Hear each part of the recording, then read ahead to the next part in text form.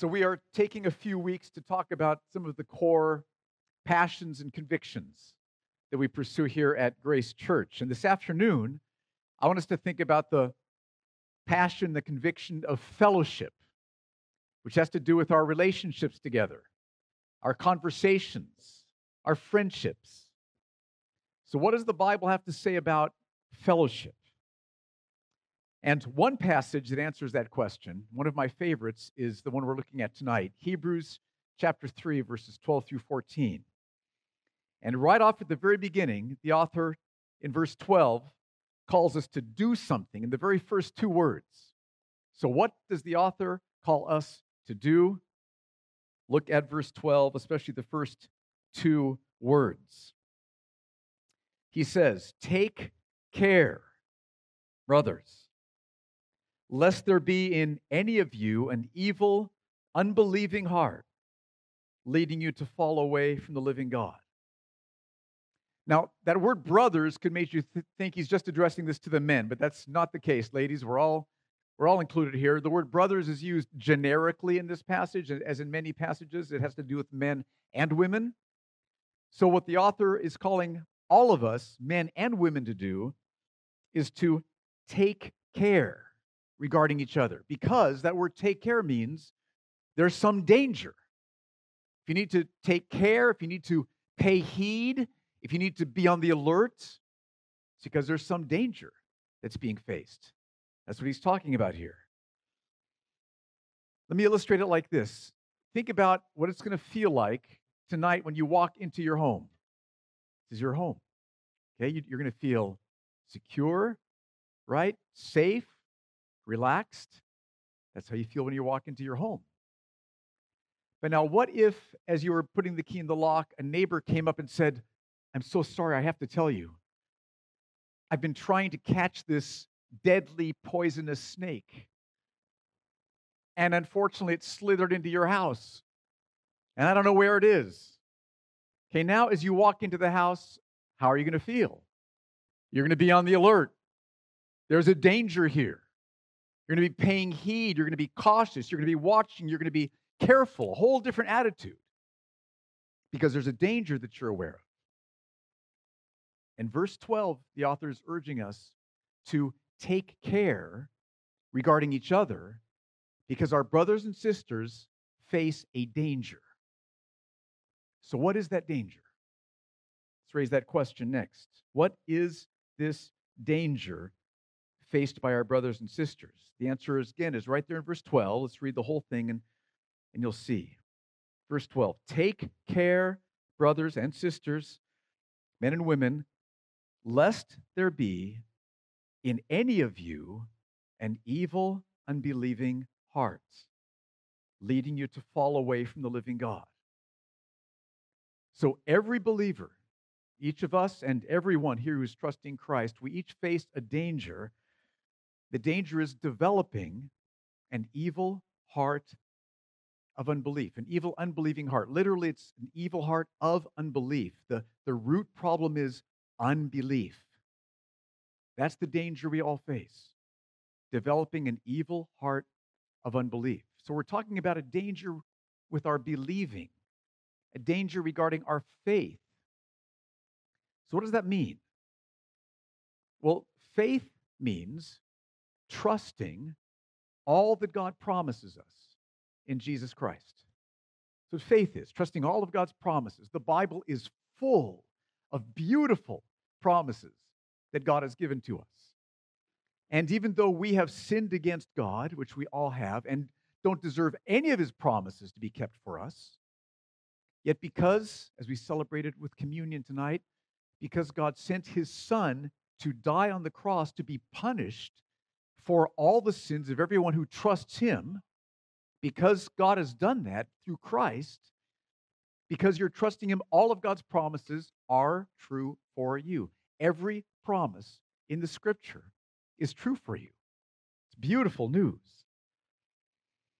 But the danger we face is stopping believing those promises, weakening in our faith in those promises, lessening in our confidence in those promises. That's the danger we face.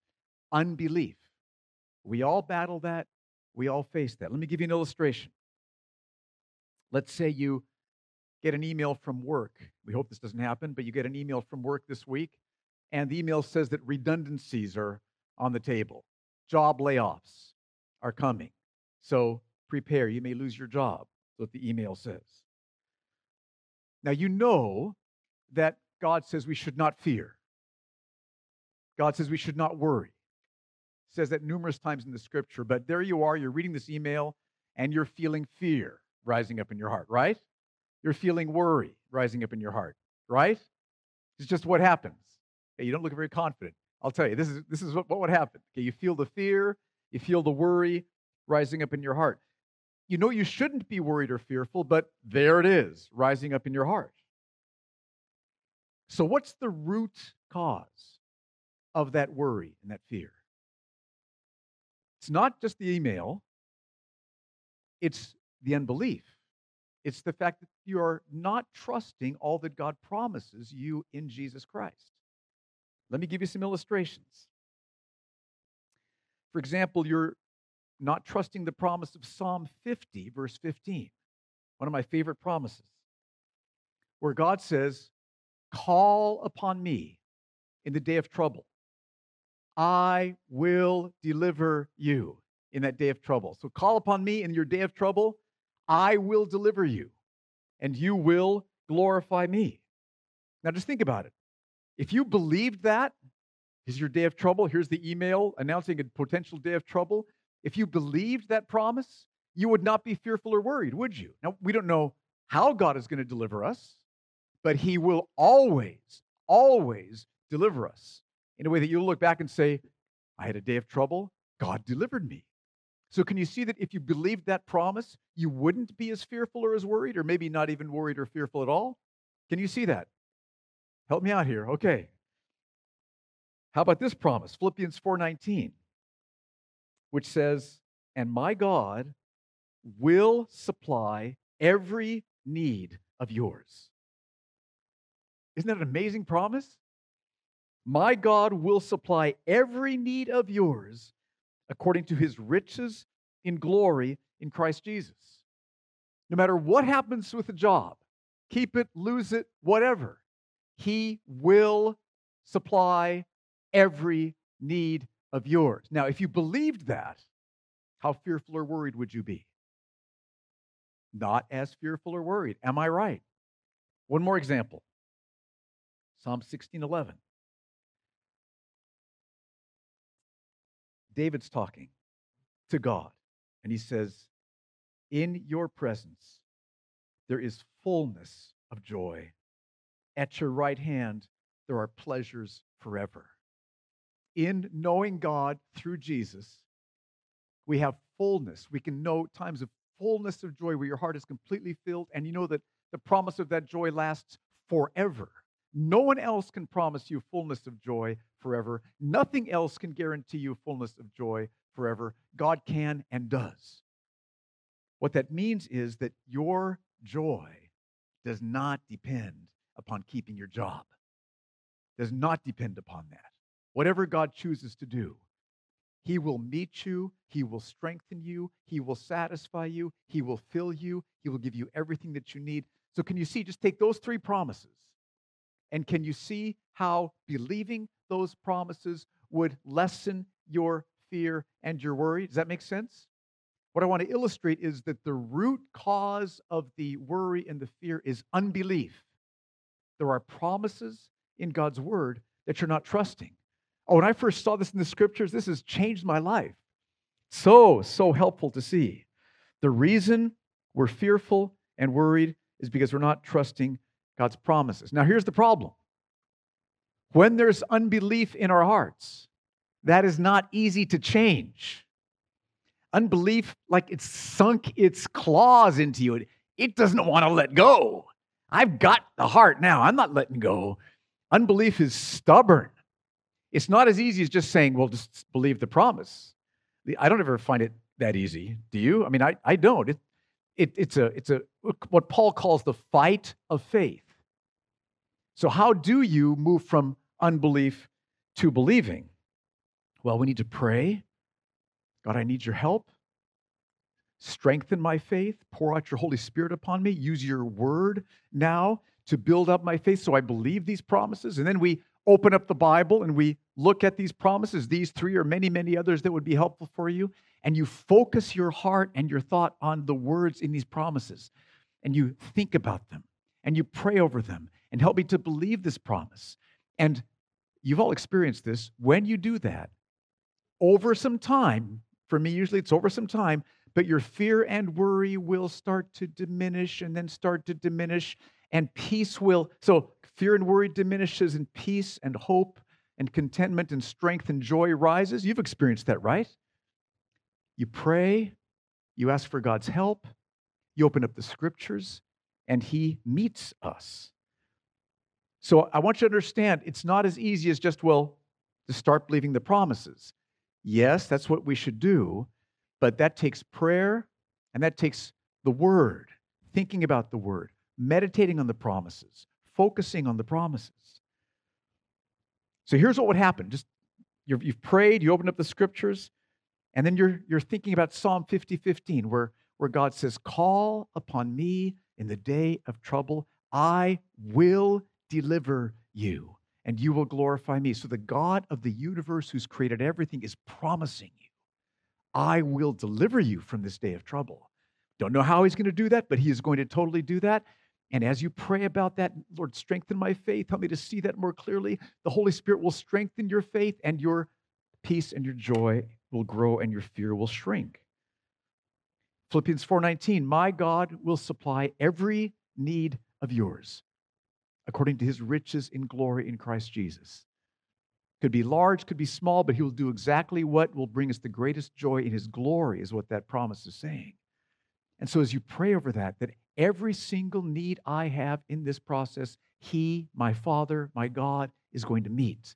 Worry and anxiety declines, and peace and hope increases. And then Psalm 16:11, in His presence is fullness of joy. No matter what happens with your job, God can fill you. You do not, again, let me ask you, is that easy to do? The right answer is no. Let's try that again. Is that easy to do? It is not. Unbelief is stubborn. It is stubborn. It sinks its claws in. It doesn't want to let go. But the sword of the Spirit is the Word of God, and it can slay unbelief. And so use the Word by prayer and watch what God does. So when we start to feel worry and fear, understand what the problem is. There's some promise or promises that I'm not trusting. This applies to every area of temptation, every area of struggle we have. If you're struggling to forgive someone, the problem is unbelief. If you're becoming prayerless, so you're not really praying much anymore, unbelief. If you're not getting time in the Scriptures, seeking God's face in the Word, the problem is unbelief. If you're angry at somebody and you're just feeling bitter towards them, unbelief, and just go down through the list.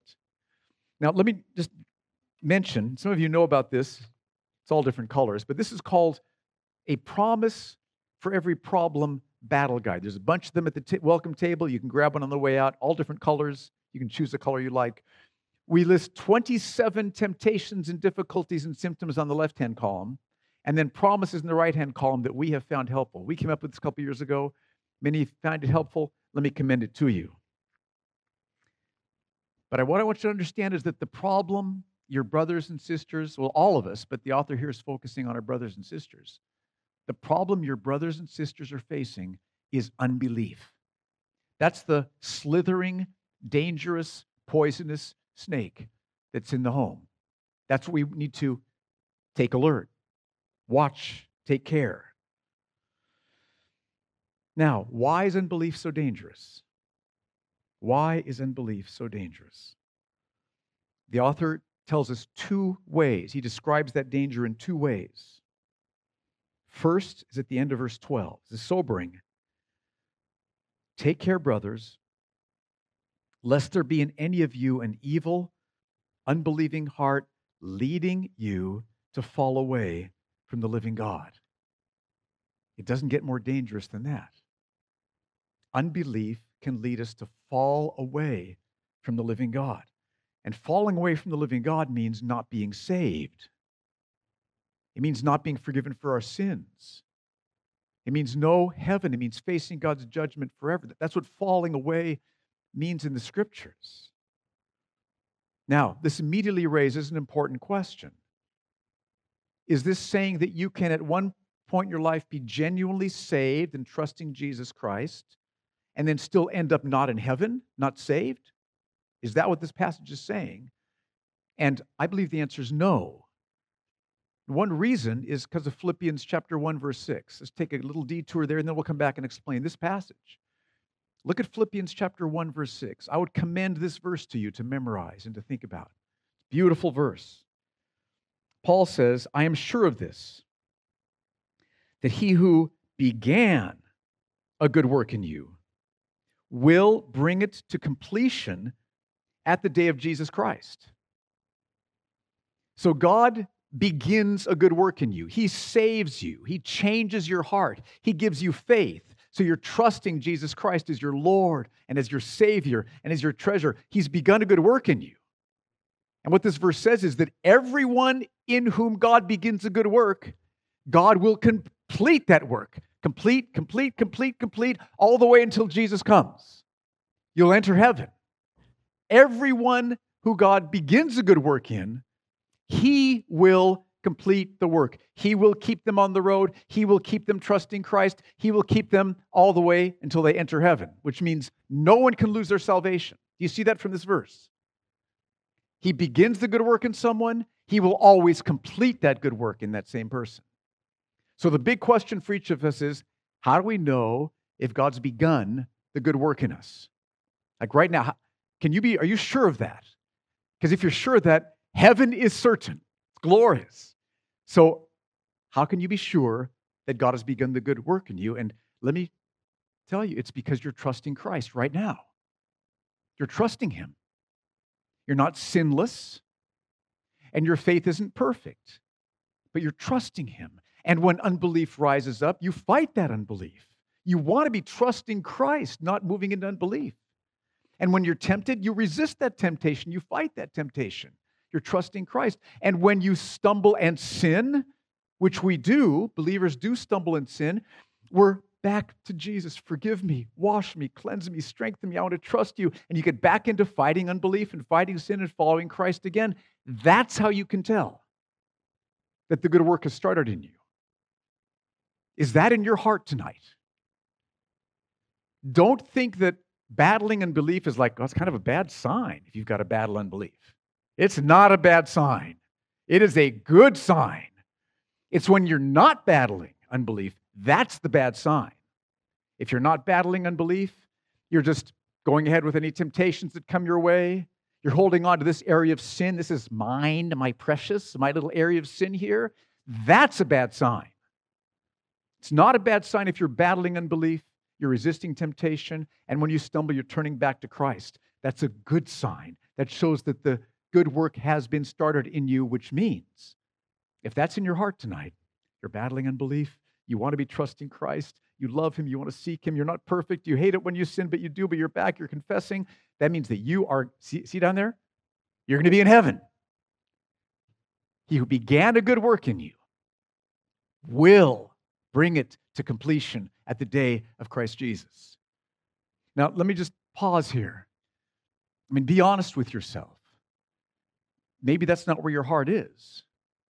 Maybe you are clinging on to some areas of known sin. And if you're clinging on to areas of known sin, if you're not battling unbelief, if you're welcoming sin into your life, that is a dangerous, dangerous sign. And I would just appeal to you that if that's your heart state, you can't be sure that the good work was started. But you could be sure that quick. Confess that sin to the Lord right now, right where you are right now. Confess that. Turn to the Lord, say, forgive me. Yikes, I didn't realize this. This is frightening. Well, yes, be frightened. It's a slithering snake, which can lead you to fall away from the living God. And the Lord will immediately run towards you with His arms wide open and help you and forgive you and wash you clean and get you back on the road. So don't be deceived about your heart. That's one reason unbelief is so dangerous is because it can lead us to fall away from the living God. So let me just put out the whole picture.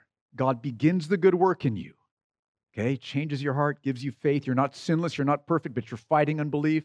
You're calling out to him for help. When you sin, you're turning back and forgive me, help me. He started the good work, and now what is he doing? He's continuing the good work today, tomorrow, and he does that by stirring us to fight unbelief when it rises up. So you get the email about the work tomorrow or whatever it comes up, but he will stir you to fight that unbelief. Because unbelief could lead you to fall away from the living God, and he's not going to let you fall away. So he keeps stirring you to keep fighting unbelief.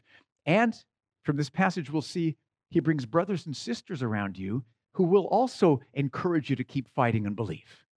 Keep fighting. Trust the Lord. He'll forgive you. He'll wash you. He's worth it all. And so God begins the good work in you, and everyone in whom God begins that good work, he continues. He continues. Stirs you to fight this sin, stirs you to fight that unbelief, strengthens you here, moves you to confess your sin and come back on the road here. He's keeping you all the way to the end. Do you see that? It's the most glorious thing to know that you're on that road. I mean, the reason you can be sure you're going to heaven isn't because of how spiritual you are or because of how disciplined you are, because of how faithful and strong and loving God is. When we enter heaven, all the applause is going to go to him. See that? That's how it works. But do you see that that still means unbelief is dangerous? Unbelief does lead people to fall away from the living God. That's why God's completing work is to keep stirring you to fight that unbelief. That's one way unbelief is dangerous. Here's a second way. Verse 13. But exhort one another every day, as long as it is called today, that none of you may be hardened by the deceitfulness of sin. So unbelief can deceive us and harden our hearts toward God. Now, think about how dangerous deception is. When you are deceived, you don't think you're deceived, right? I'm not deceived because I'm deceived. Okay, so that's how it works. Deception means you're thinking things that are not true, and you think that they're true. And that's what unbelief can do. Unbelief can twist our thinking so we believe things that aren't the case. Like we can believe, I just think I've sinned too much to be forgiven by God. That's a lie. But people believe that. Some of you might believe that. It is a lie. That's deception. Unbelief is deceiving you there. Or we think, my belief is just too strong, or it's been going on too long. It just can't be overcome. That's deception. It's a lie. Or we can think, yeah, I'm starting to think there's lots of ways to God. I mean, Jesus isn't that important. Lots of ways to get to God. That's a lie. Deception. Or, over time, I've kind of just developed my own spirituality. That's a lie. The scriptures, Jesus Christ, that's the answer. So feel the danger of what it means to be deceived. Unbelief, when it's rising up in your heart, is dangerous because it can start to deceive you. And the result of that deception is that your heart becomes hardened towards God. You don't love God anymore. Your heart isn't tender toward him. You don't love Jesus Christ as your Savior, your hope, your future, your meaning, your purpose. Your heart has become hard towards God. The affection, the love, the tenderness, it's gone. That's a second reason or second way that unbelief is dangerous, because it can deceive us, and that will result in us having hardened hearts toward God. Okay, so just look at each other here in the room. Okay, here, most all of us are believers, and what the author wants us to understand is every believer is facing the danger of unbelief, which is dangerous because it can lead us to fall away from the living God, and because it can deceive us and harden our hearts toward God. Two different ways of saying kind of the same thing. So do we see that? I face this danger. You face this danger. We all face this danger, which is why we need to take care, right? There's a snake in the house, a poisonous snake. We be on the alert, be ready. That's what the author is calling us to do here. So then the question is, how can we help our brothers and sisters avoid this danger? What can we do? The answer is in verse 13. Let's read it again. But exhort one another every day, as long as it is called today, that none of you may be hardened by the deceitfulness of sin, by unbelief. How do we help each other? Grace Church, we do this by exhorting each other every day, as long as it is called today. Okay, how long is it called today? Well, that means until Jesus comes back. That's the day. So when Jesus comes back, that's the final day. So it's still today as long as Jesus hasn't come back yet. So has Jesus come back yet? No. So what should we be doing today? Exhorting each other, encouraging each other, motivating each other, comforting each other, loving each other. That's all packed up in that word exhorting. And when we do this, we should do this humbly. We all struggle with unbelief. Every day I struggle and fight against unbelief in my heart. Every day. We all do. We battle this. So we do this humbly. We're all in this together. And so we come alongside each other. We're humble. And we should do this lovingly. Don't scold people. Don't be impatient with people. Be tender. Be affectionate. Be kind. Be compassionate. Love them humbly and lovingly. And we want to do this effectively, which means, what do we say? What words do we say? How do we exhort? Exhort is words we speak. So how do we do this effectively? Hebrews 3 tells us, remember, if somebody is fearful and worried about their potential job loss, their main problem is not that they're worried or fearful. That's not the biggest problem. The biggest problem isn't that they might lose their job. The biggest, most dangerous problem is the unbelief that's in their hearts. So what do? Our words, our love, our humility needs to focus on strengthening their faith, coming alongside them and building them up in their faith. That's what we should focus on. We shouldn't just come alongside and say, look, that the economy is strong. You've been a great worker at your job. You're not going to lose your job. Now, we might mean well in saying that. We want to make them feel better. But have we done anything for their unbelief? No. It's still there. It may show up in different forms in different places and times, but we haven't gone for the root issue, the danger, the snake, the unbelief. See, this illustration helps. Imagine that you're a doctor in an emergency room. Ambulance brings someone. They are in excruciating pain from a terribly broken leg. Just, oh my goodness, pain from this leg. It's not going to kill them, but it hurts. And they have severe internal bleeding, which doesn't hurt, but will kill them if it's not taken care of. Now think of how tragic it would be if the doctor focused just on what was giving them the most pain, which is their broken leg, and gave them a bunch of pain meds. They're feeling better, says, I'll see you in the morning, and does nothing for the internal bleeding, which will kill them. Does that make sense? See, that's the danger if we just talk on the shallow circumstantial level. It'll be fine. You won't lose your job. You've been a hard worker. You've got seniority. Send me your resume, your CV. I mean, those things aren't necessarily wrong to say, but none of those deal with the internal bleeding. Because unbelief can lead people to fall away from the living God, and God wants, He's using us to complete the work that He's promised to do to strengthen their faith, to keep their faith from moving into unbelief. And so our words need to strengthen their faith. Just put that in your heart and your mind. When somebody is being tempted, when someone is discouraged, when someone is drifting, the root issue here is unbelief. They're not trusting all that God has promised to be to them in Christ Jesus. That's the root issue. that's going on here. That's how we can defeat sin's deception. That's how we keep hearts from getting hard. That's how we keep people from falling away from the living God. That's how it works. So how do you do that? What do you actually do? I mean, let me just throw out a couple of suggestions. God will give you wisdom as you pray and as you seek Him about this, but try to sit down with them.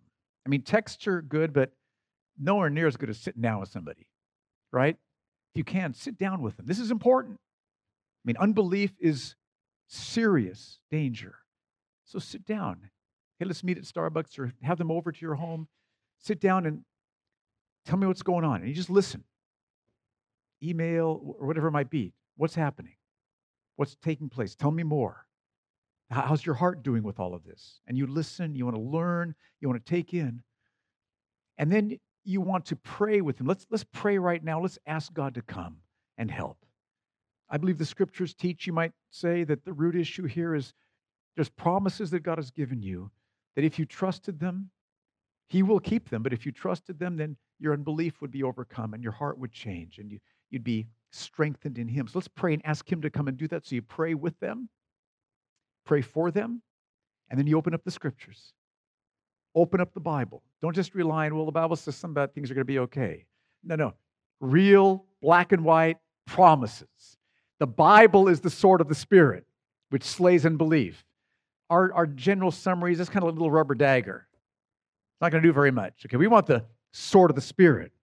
So maybe open up Psalm 50:15, where God says, call upon me in the day of trouble. I will rescue you. I will deliver you, and you will glorify me.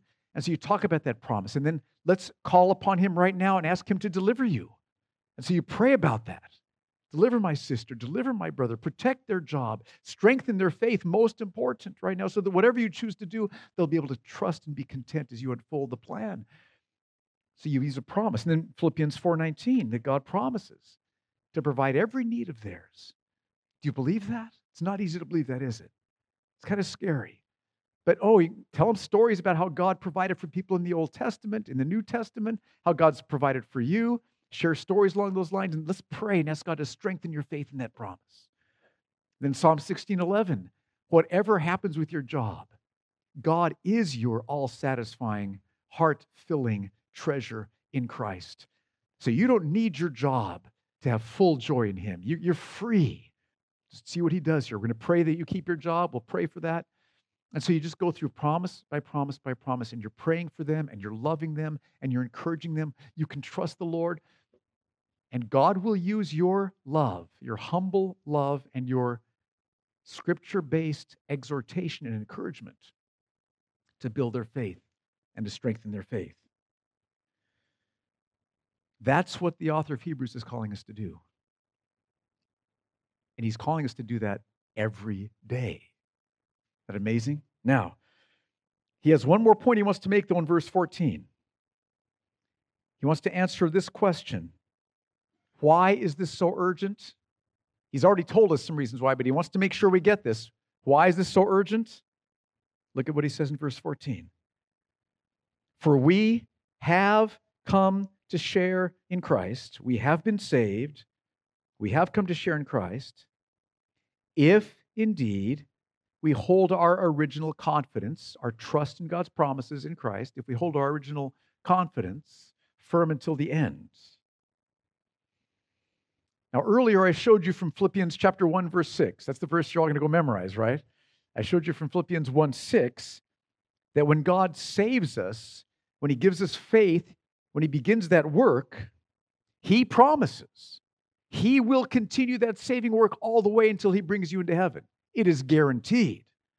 That's Philippians 1:6. So no one can lose their salvation. But what verse 14 says is that one of the ways we can tell we've come to share in Christ, one of the ways we can tell we've come to be saved, is because we are holding our original confidence firm to the end. We are still fighting against unbelief. We are resisting sin. We're fighting to trust the Lord. We're seeking to trust His promises. We're walking with Jesus. That shows us that that good work did start back at the beginning. We did become partakers of Christ. And that truth, that's one way we know we've been saved, that helps us feel why this is so urgent, this every day encouraging each other. See, the author wants me to understand, that your brother or sister in Christ has become a partaker of Christ. They have been saved if they keep fighting to trust God's promises to the end. That's the sign that that good work has started. And one of the ways God will keep them fighting unbelief is through your encouragement, exhortation, words of Scripture. So your encouragement is one of the ways that God is going to keep them all the way to the end. Now, this raises up the importance of fellowship way more than maybe some of us have seen. Fellowship is not just about we like having friends. We do like having friends. But fellowship is not just about we like having friends. Fellowship is about we like having our friends in heaven. That's what fellowship is about. Eternity is at stake in our fellowship because God has chosen to use our fellowship with each other to do that completing work that God has promised to do. Our fellowship, your words. Now, Satan does not want you to think, it's like, not me, not my words. Your words.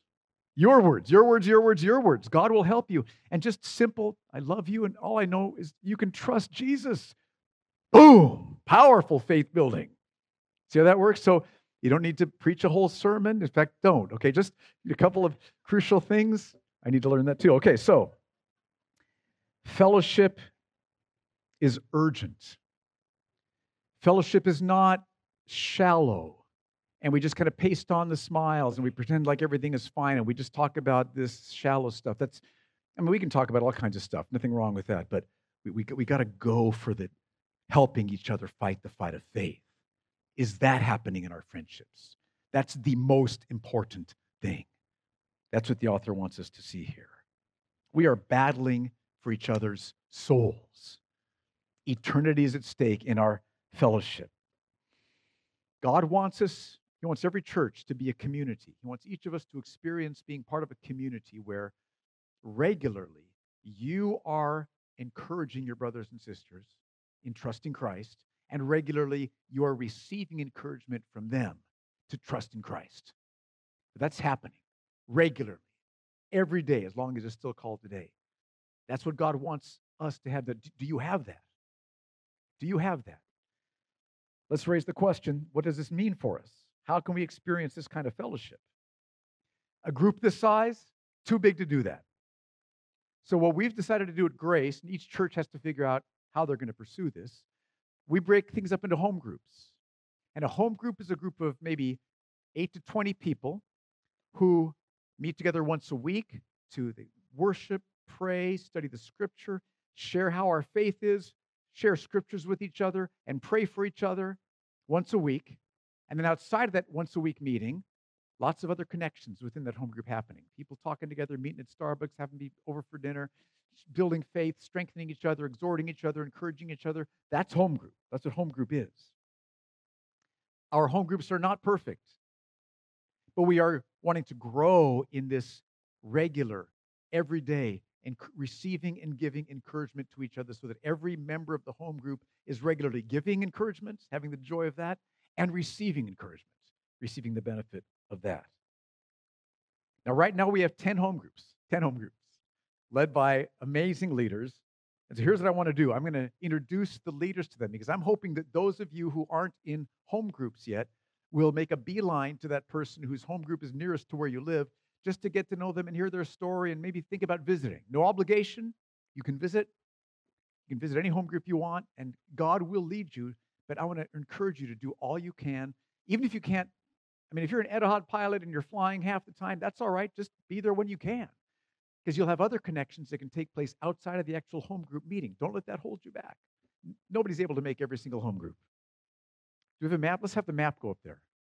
Boom, look at that. Beautiful map.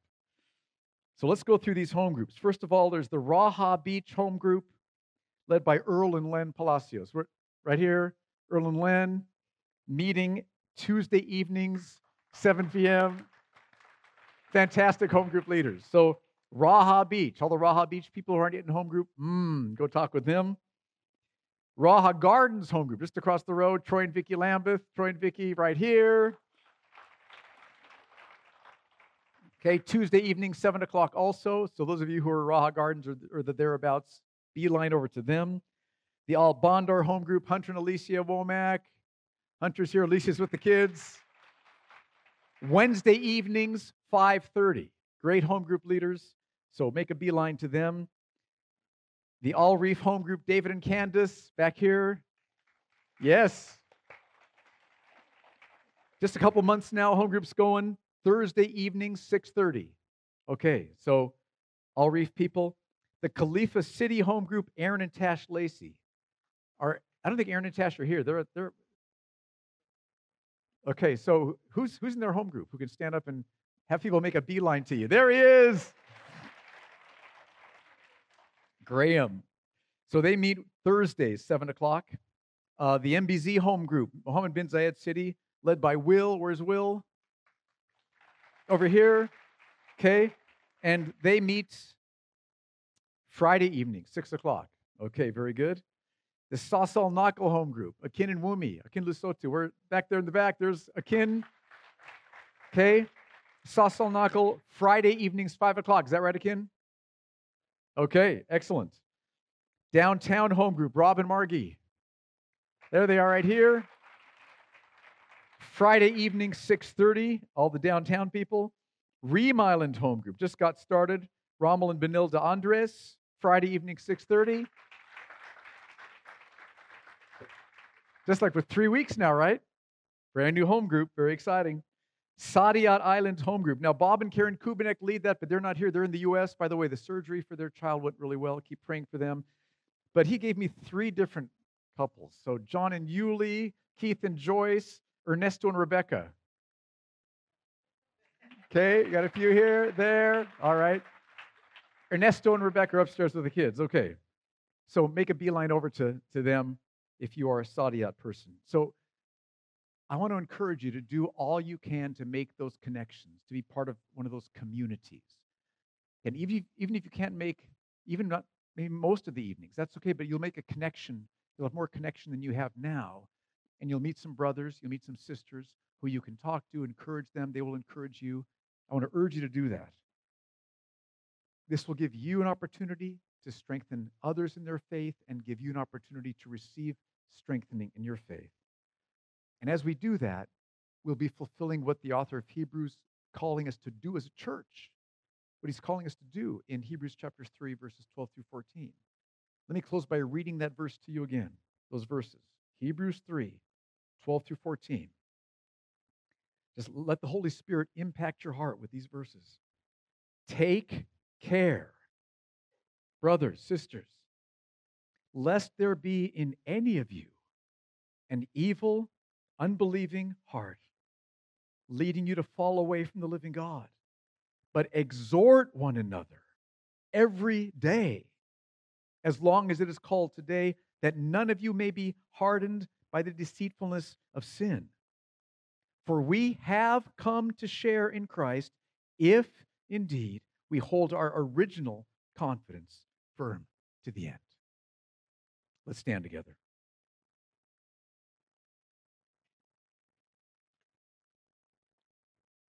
Thank you, Father, for your great love for us, that you begin a good work in us, that you promise you will continue all the way